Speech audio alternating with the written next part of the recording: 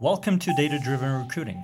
In this podcast, we talk about strategies and techniques for leveraging objective talent data to improve hiring processes. Welcome back to Data Driven Recruiting. My name is Sophia Beck, and I'm joined by my co-host Tigran Sloyan. Hey, Sophia. So today we're talking about 3 things to consider when choosing an ATS, specifically as it comes to becoming more data-driven in your recruiting processes.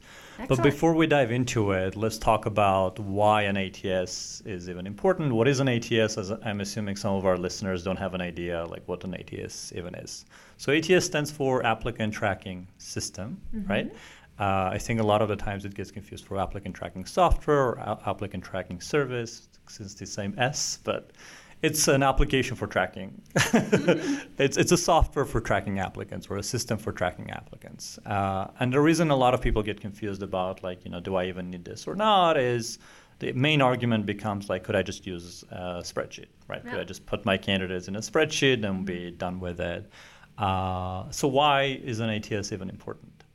Yeah, I think when you're recruiting for multiple jobs or multiple spots and considering a large volume of candidates, it quickly becomes difficult for you to get on top of every single one. Yeah. And also I think when it comes to, you have a recruiting team and you have a multiple hiring managers or people who are involved in the interview steps, making sure that they each know what they're supposed to do at what step, the communication becomes difficult to manage manually. So I guess when you're not operating at scale, right, where you're hiring maybe 2 people a month, maybe you can get by with a spreadsheet. But when the team gets large, the hiring volume gets large, the need to be more data-driven becomes really, really important. I think there is a ton of amazing features that some of the most forward-looking ATS is built that's invaluable. So you can't just get by with a spreadsheet. Yeah, it can be a really powerful tool for recruiters and the entire team. Hiring Absolutely. team. Yeah. So with that, let's dive into what are the 3 main things to consider when choosing an ATS to be more data-driven. Yeah. So I think the 3 things at the very high level, it's about data collection, Sure. data utilization, Sure. and data exportability. Okay.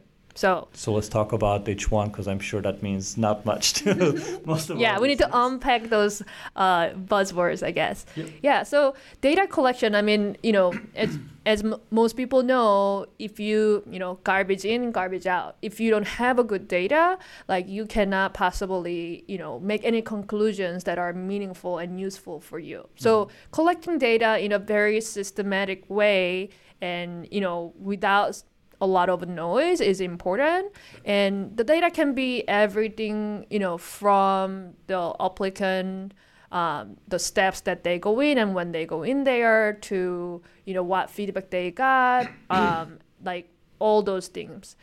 So I think the key here when you are using an ATS to really make this data collection easy is whether they support somewhat automated way of collecting data so that we minimize a human mistake of I forgot to enter the data, or I put the wrong data for the wrong candidates. Right. That can happen, and that can really ruin the entire analysis you're doing. So I think some things to think about regarding the data collection is so for example, if you are using some kind of a assessment software to measure skills and ability, then most of the really established ones have an integration directly with the ATS, so that you don't have to go back and forth and move data manually. That's time consuming. It's so prone to error. Yeah. And there are also other things like notifications or reminders. So if somebody didn't put in the data, then it pops up and then send an email, hey, you haven't entered the feedback, and so on. Feedback, or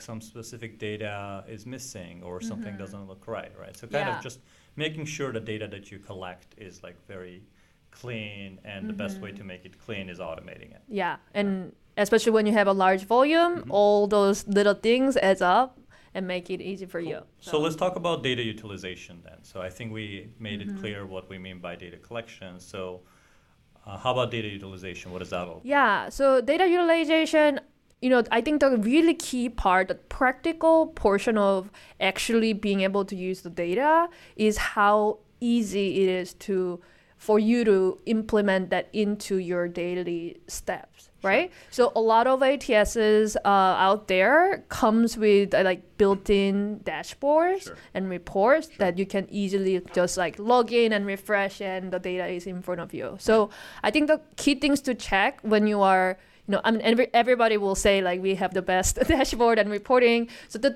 things to really go and like dig into when you are comparing those things are like, first of all, like you have to know what are the really core data that your organization is trying to optimize and utilize. Because depending on the organization's particular strategy at the time, sometimes you care more about one metric than the other, just so that you make sure that all the key metrics, things like time to hire could be important, or offer acceptance rate could be important, or just like purely like, am I even getting enough candidates for each job is important.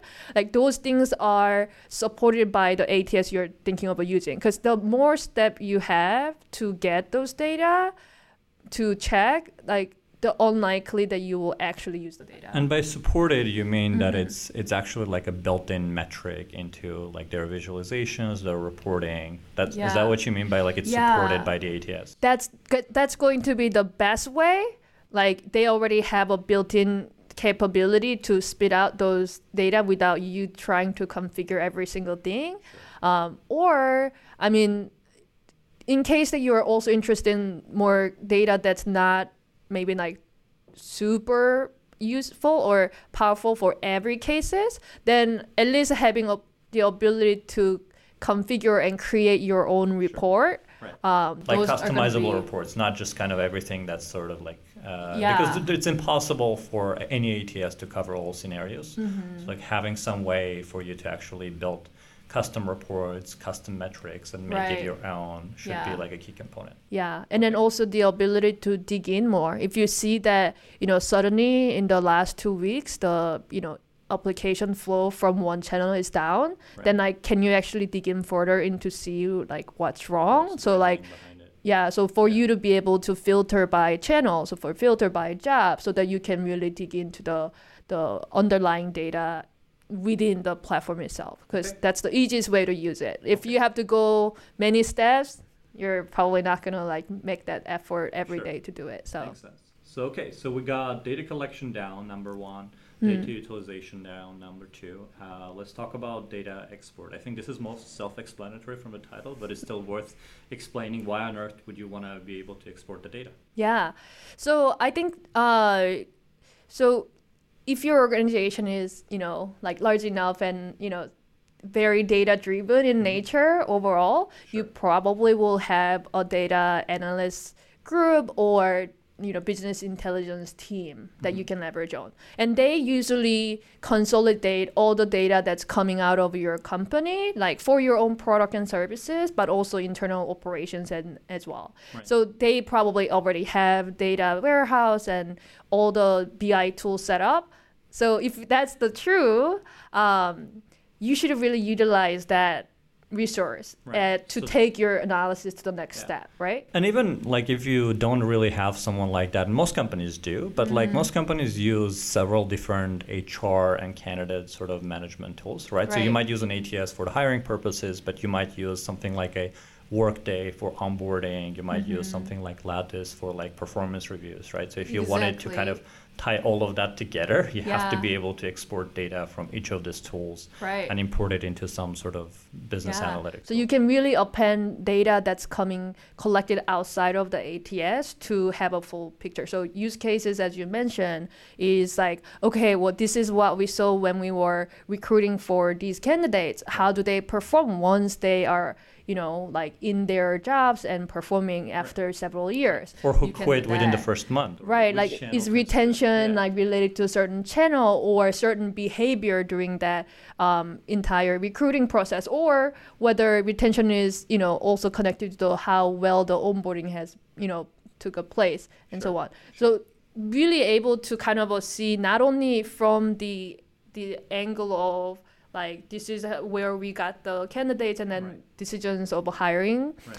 But the beyond. So even over things like, let's say your company had a big PR push and then had a press release, like, did we see any increase in the number of applicants? Like, I mean, you Like could tying it all from your like Yeah. maybe PR management tools right, and everything. right, because in a way, the brand recognition really impacts the recruiting and hiring flow. So I mean, like all those things, if you can kind of combine with the other data, you can even have a even more elaborate and complex analysis that could help you. Awesome. All right. So data collection, data utilization, and data export. The three main things to consider. Any specific bottom line that you want to cover before we wrap it up? Yeah, so I guess for those, the head of talent acquisitions and others who are running the recruiting organization, when you're considering ATS, I think if you have a very strong commitment to data-driven recruiting, make sure that you also think about how data is collected and